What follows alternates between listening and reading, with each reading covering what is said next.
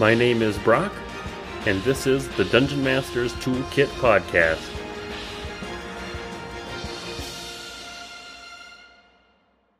On today's episode, I talked to Justice. A couple of the topics that are covered are curating your group, and then some really fun tips on world building and describing visuals. Don't forget, we do have a design contest going on until the end of January.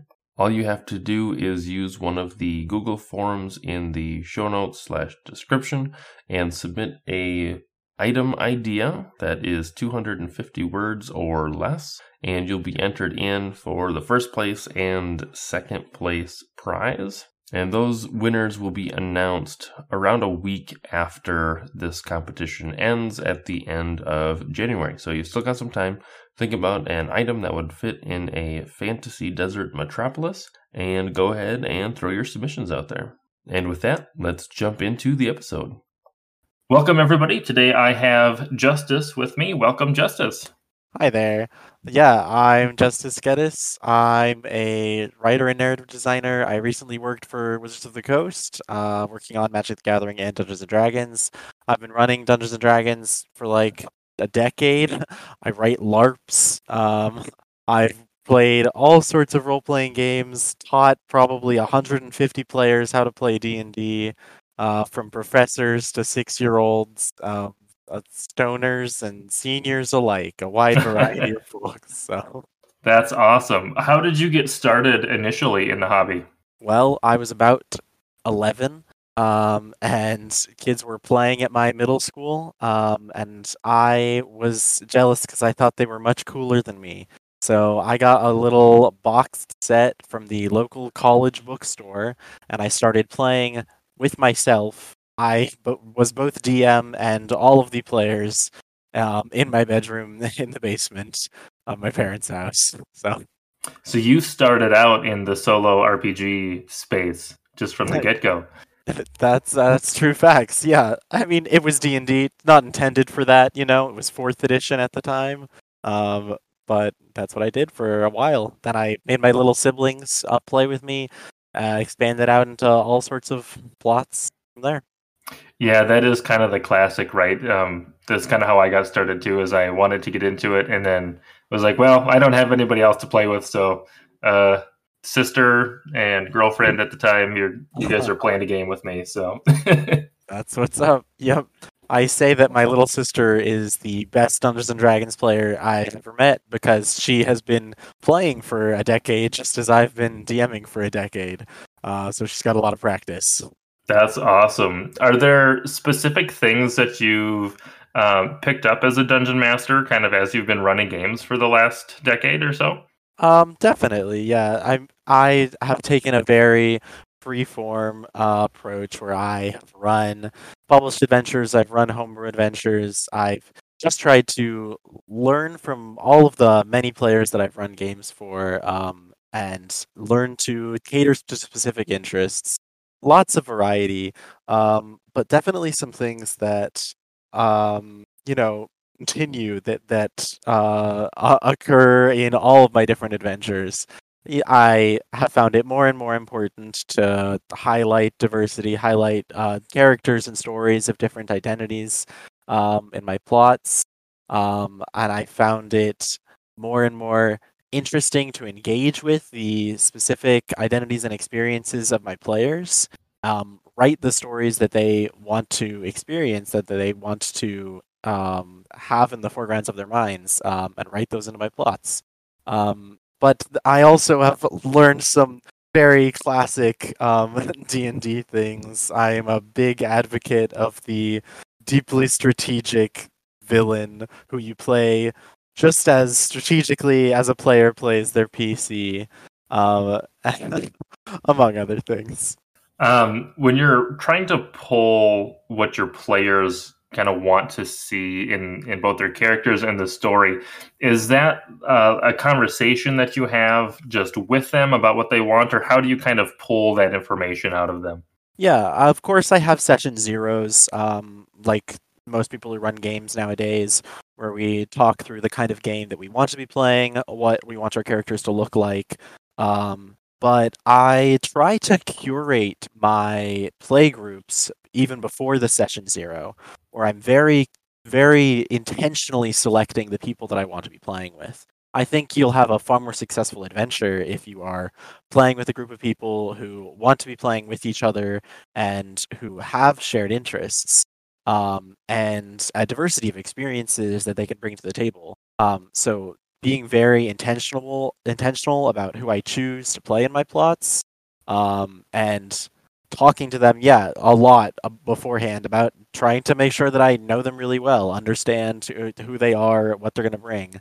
That means making sure that I am not running tables where we have five cis white guys who are going to play in a certain way, but making sure that I have diverse tables, people of different gendered experiences, different race and ethnicity experiences, all sorts of different things, making sure that any table that I'm going to run a game at is going to be a healthy, positive place for all involved. So there's been times, right, when I've been running multiple plots at once. And for example, in college, I was the head of a gaming club, and I coordinated probably 12 weekly adventures, of which I ran 5 or 6 of them. So I would run an adventure every weekday evening. And I selected people signed up, said they wanted to play, and then I distribute them out into different groups. And that meant that I got to choose groups that I knew these kids wanted to play in a high combat adventure, and these kids were more interested in the role playing and having their little romances on the side of the plot, things like that. And being able to split up people based on what their interests are, what kind of things they'll actually enjoy, and also their personalities. Some people don't get along and they shouldn't play role playing games together. That's just a fact. So, yeah. Well, it's cool that like in college you had that experience where you could kind of curate those groups because I mean you make a point if there are people in a group that just don't mesh well with people or they're not trying to get the same thing out of the game as somebody else, then those groups or those sessions wouldn't end very well. I feel like, or like campaign wise. Right. Someone won't be having fun. And I think the Dungeon Master's goal frequently is to help your players and yourself have fun when you can. And you're just setting yourself up to fail in that case. Um, did you find? So it sounds like you have a pretty wide array of like types of games that you've run. That's true. Then, Yes. right? So with your like diverse experience in running games for people, um, do you find there are certain things that tend to be common across all of the groups, even though you have very diverse kind of interests in the game? To be honest, I don't think that any plot that I've run has been just the same as another. I have one homebrew plot that I'm very proud of that I constructed as a learn to play adventure for new players because I've taught so many new players how to play, and it's a plot that I've run probably 7 times, with a different play group every single time, fully homebrew, and each experience has looked entirely different. Each experience has focused on different things. The homebrew settings and plots that I create are designed so that the players have most of the agency, really, in what directions the plot goes, what kind of things we focus on. Of course, we're going to have combat, we're going to have exploration, we're going to have role playing. The basics of Dungeons and Dragons are universal to whichever game I'm going to be running, but I try very, very hard to make them as distinct as possible and cater to the specific interests of players. And how do you go about planning a homebrew setting like that or story where you can allow the players to be, vastly different in the way they play through it? Yeah. This is a complicated question. There's a lot of pieces, of course. But I can walk you through my world building process a little bit. I frequently start with the barest bones of an idea. There's this little chunk in one of my homebrew settings where I was like, wouldn't it be cool if all of the trees in the forest had souls and their souls were literal flames that lived inside the trees. And it's like, wow, and they're lantern trunks or whatever. I thought it was such a cute idea. And I just started coming up with you start with just the barest bones of an idea, and then ask yourself questions over and over and over again about the idea. Nitpick at it. You know, okay, what do people do with the bark of these trees? Do the trees talk, and who do they talk to? Who lives with the trees? Ask yourself questions about the logistics of the world, of the idea, the people that are connected to the idea, and in writing down all of these answers, to create more and more of an outline of the environment. Frequently, this leads me to come up with a location, an area, and then to populate it. If I have an idea for a town, then I have to come up with, well, this town needs all of these different sorts of people, and it also needs all of these different sorts of possibilities for different kinds of players. I have to make sure that there are combat encounters built into the location, built into the idea. I have to make sure that there are a multitude of role playing opportunities for players who are seeking different things. There need to be people that you're going to argue with. There need to be people that you're going to ally with. There need to be all sorts of different types of characters to appeal to whatever player is going to do in that area.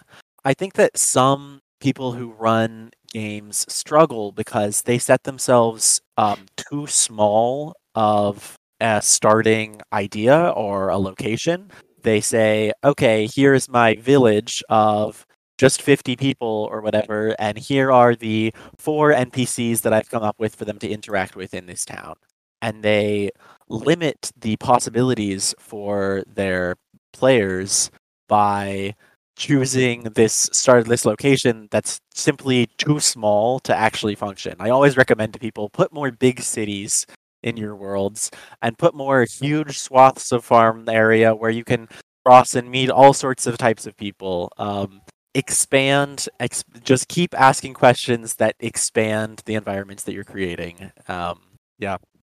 Yeah, and that makes sense. Just kind of taking like a logical approach to like, well, if this is the case, then what does that mean for, like you mentioned, the bark, and what would people do with the bark, and kind of growing from there.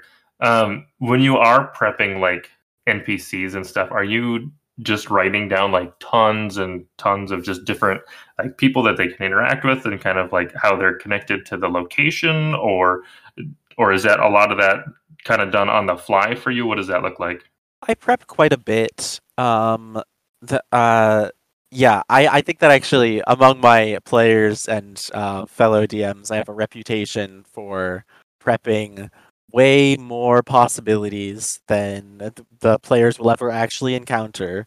But I think that really sets my homer up for success. I don't mind doing the over prep, and I don't find it to be particularly time consuming after I've been running Dungeons and Dragons for this long. I can come up with an idea for a character and throw it into a Google Doc or whatever pretty quickly. I make an absurd number of just lists of names, and then I will go back to the list of names. I'll like think about it another time when I don't have the list in front of me, and I'll attempt to just write out all of the list of names that I wrote down before.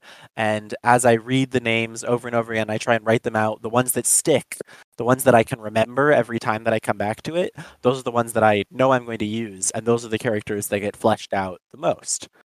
If something sticks in my head, it must be good. So then I will write more about it, or once it's stuck in my head, I'll be like, oh, and here's a couple new details about this. So that the next time I come around to the list, I'm like, oh, that's right.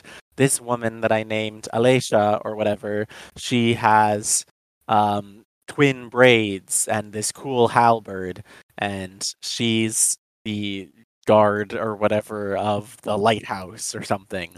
I start coming up with these little pieces of an idea, and then every time I come back to the character, there's more to her.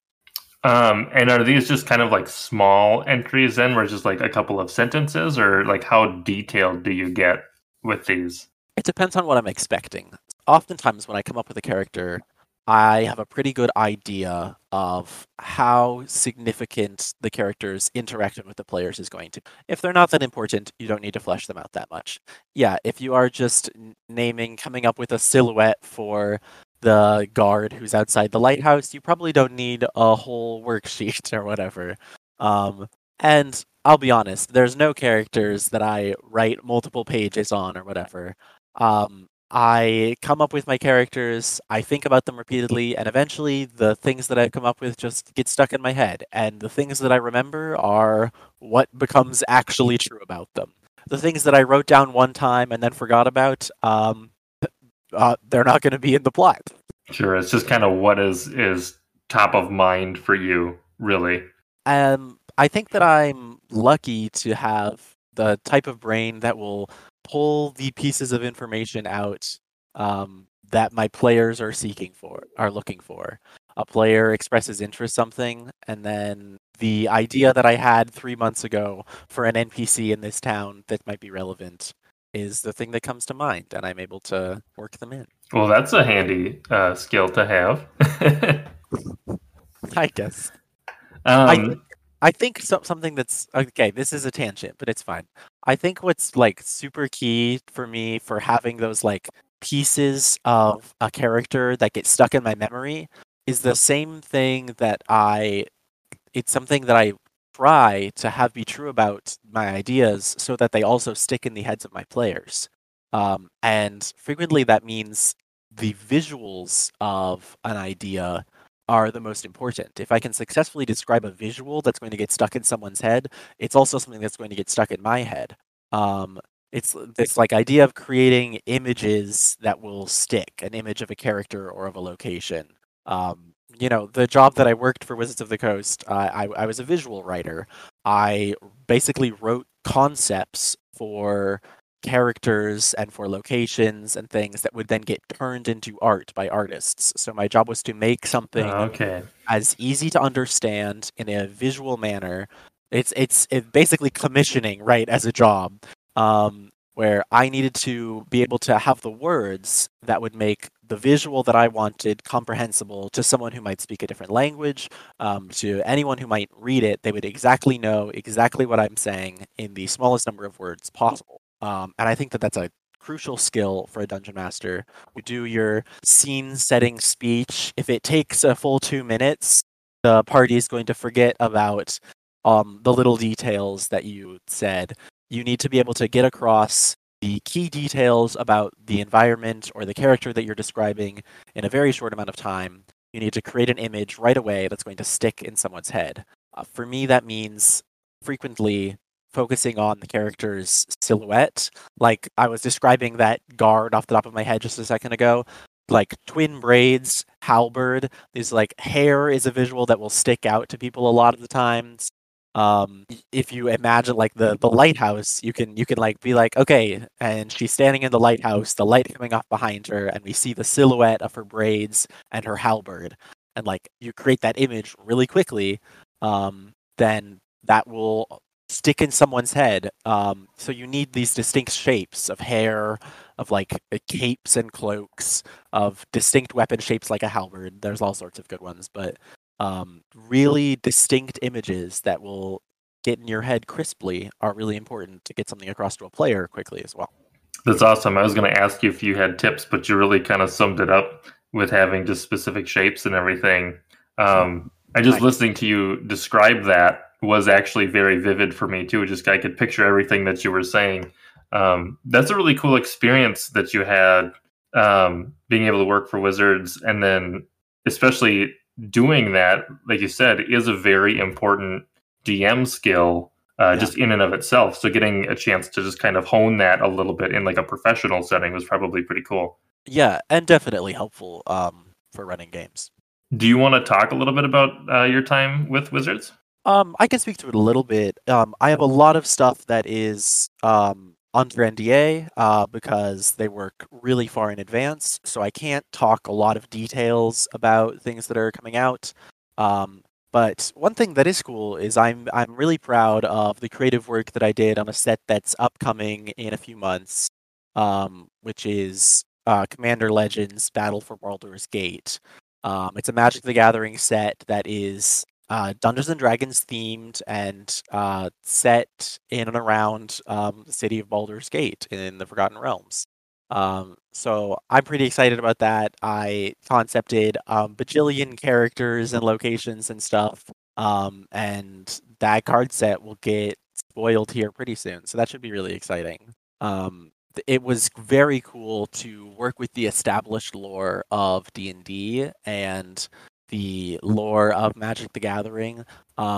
Work those together and imagine the iconic images of D&D in sort of a fresh context. So some of the stuff for D&D, even from 5th edition, is a few years old now, and it doesn't feel quite as relevant today.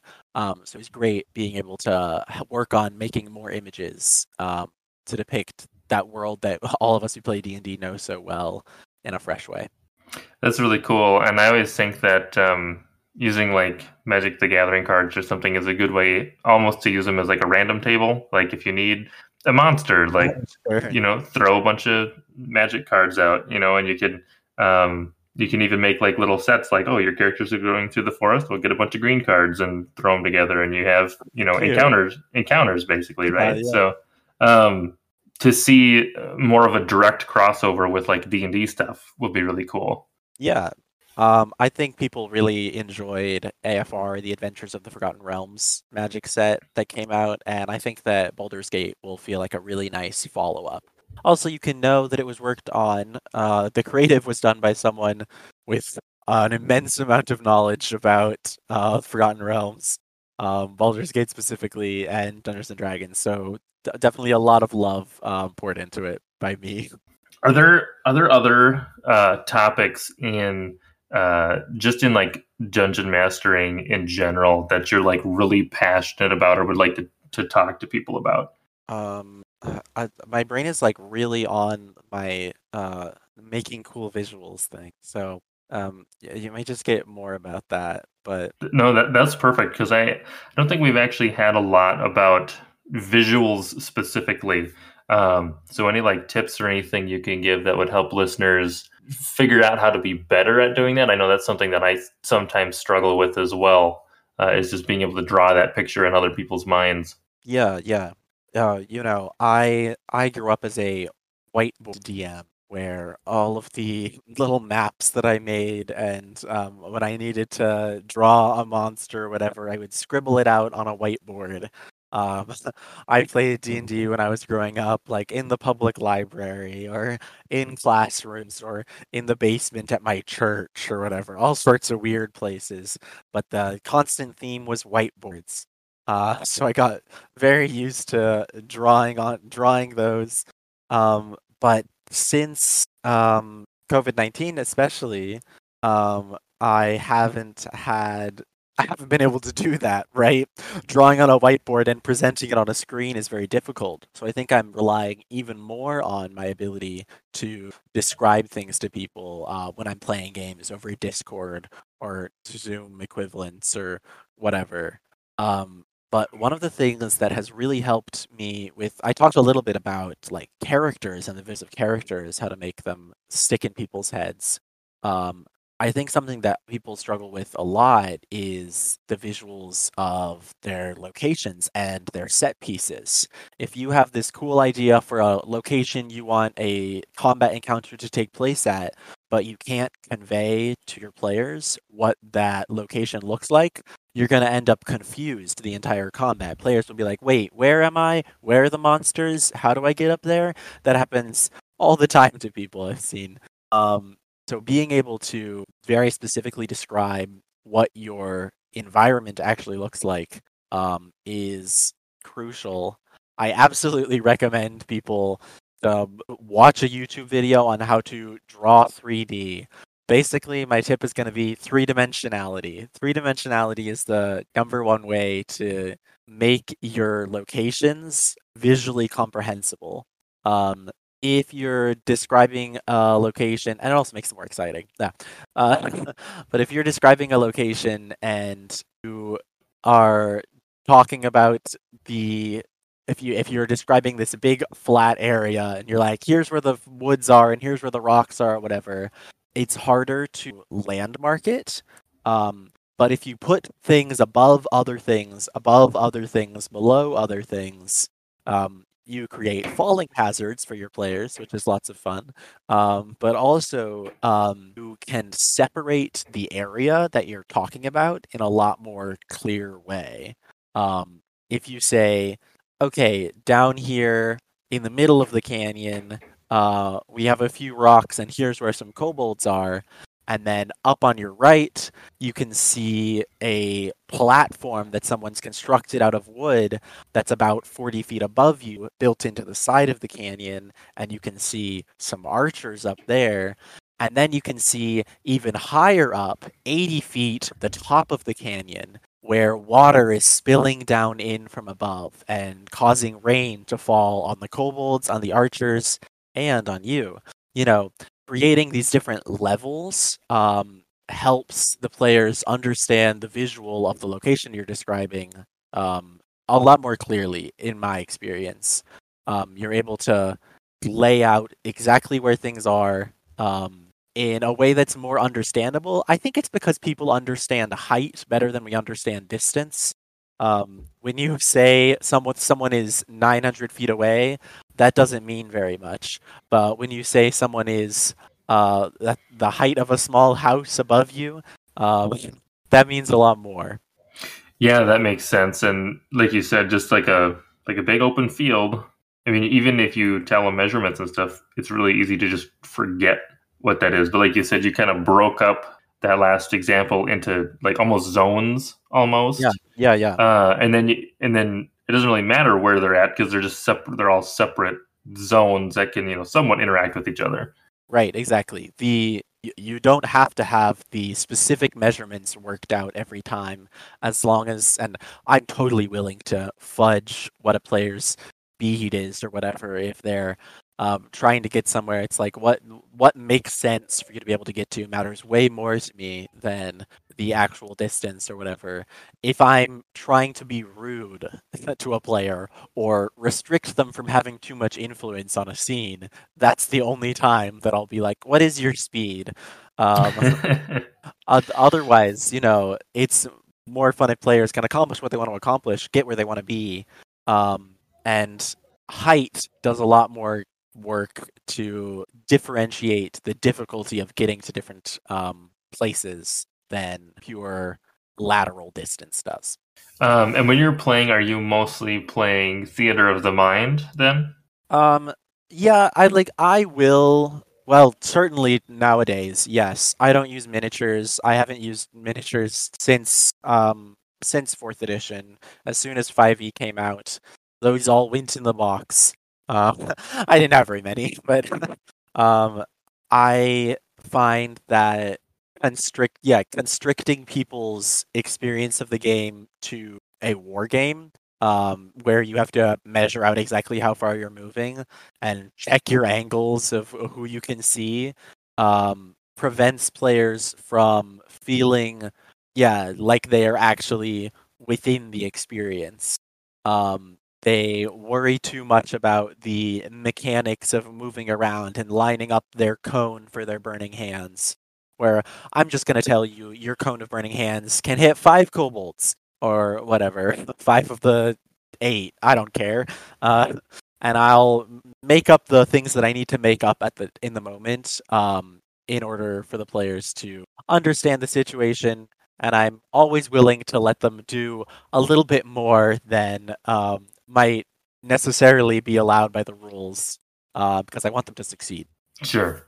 Yeah, that makes sense. I think for me, I think I tend to rely on maps a little bit to take the burden off of me for having to describe and redescribe a scene multiple times, and to some degree just having to remember what it looks like. Like where am I at again? Well, let me think. Okay, you were about here, so this is what you can see from there. So in that regard, having a map is nice, but Also, I would say that I probably don't have, a good amount of skills in that visual description, as you've mentioned. So getting better at some of those things, I think, would help me to run Theater of the Mind just a little bit better. I absolutely can't recommend it enough. The more I'm able to detach the story that I'm telling from technical pieces and technical maneuvering, the more it feels like a story and less like a game. And I think that the storytelling, even of combat, is more powerful than the numbers and words on the papers that we for Dungeons and Dragons. And are you? You said you were running 5th edition, right? I currently run 5e. Yeah, I have run Dungeons and Dragons of every edition. I have a little stash of very early first edition books that are from my dad's college best friend. So I've run every edition of D&D, and I prefer 5th edition. I prefer the newest edition, partially because I think it enables Theater of the Mind gaming the best. Sure. Have you branched out at all into any of the like non D&D role playing games at all? Yeah, absolutely. I've played Pathfinder. I really like horror games, so I run a lot of Dread, Final Girl, stuff like that. I've been playing a lot of Dialect recently, which is an RPG adjacent language and community building game.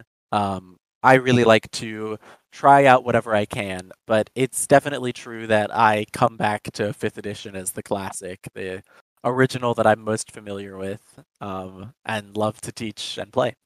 Well, you can always steal stuff from the other games and bring them back to D&D, so that's not usually a problem. What advice do you have for new dungeon masters? Yeah. Actually, I used to run a DM's workshop for new DMs where we would get someone's intro to their plot. Basically how it was run was people would sign up and they would prepare either a one shot or the beginning of a longer plot, and we would have them run like what would be the first session of their longer plot as a one shot. And it was me and a couple of other DMs would meet with them a couple of times in advance and workshop the content that they had prepared for their one shot or for their plot. And then we would gather players for them to be able to test it out. And then I would sit in and play in a lot of those. I worked a lot with one player who kept coming back, who was always a little too afraid to run his own plot and kept coming back to our workshops to sort of retry out the beginning of his adventure, which meant that I played it several times. And it needed workshopping. He got lots of feedback. The kind of feedback that we gave varied a lot, but the feedback I gave often focused on, okay, here are the NPCs that you have provided in your one shot or in your starting area. How do we make them more interesting and memorable? Why have you selected the identities and like careers or the classes of the NPCs that you've chosen? And what can we do to make them more memorable? We turned for that guy's plot. We turned one just like group of farmers that were supposed to be the people you were supposed to help. We made them into giant sentient hermit crabs instead. Who had a hard time moving around and needed help instead because they were too slow and big. And it was just like finding the new weird takes on things to make the plots that you're coming up with more memorable. So that was good. But we also talked a lot about being able to manage your players and manage your table, because we had a lot of DMs come in who were quite introverted, which I think is the case with many people who want to DM and people who play Dungeons and Dragons, that have anxiety about, controlling and managing a group of people, controlling the environment and being able to talk over people when necessary, those sorts of things can be really difficult.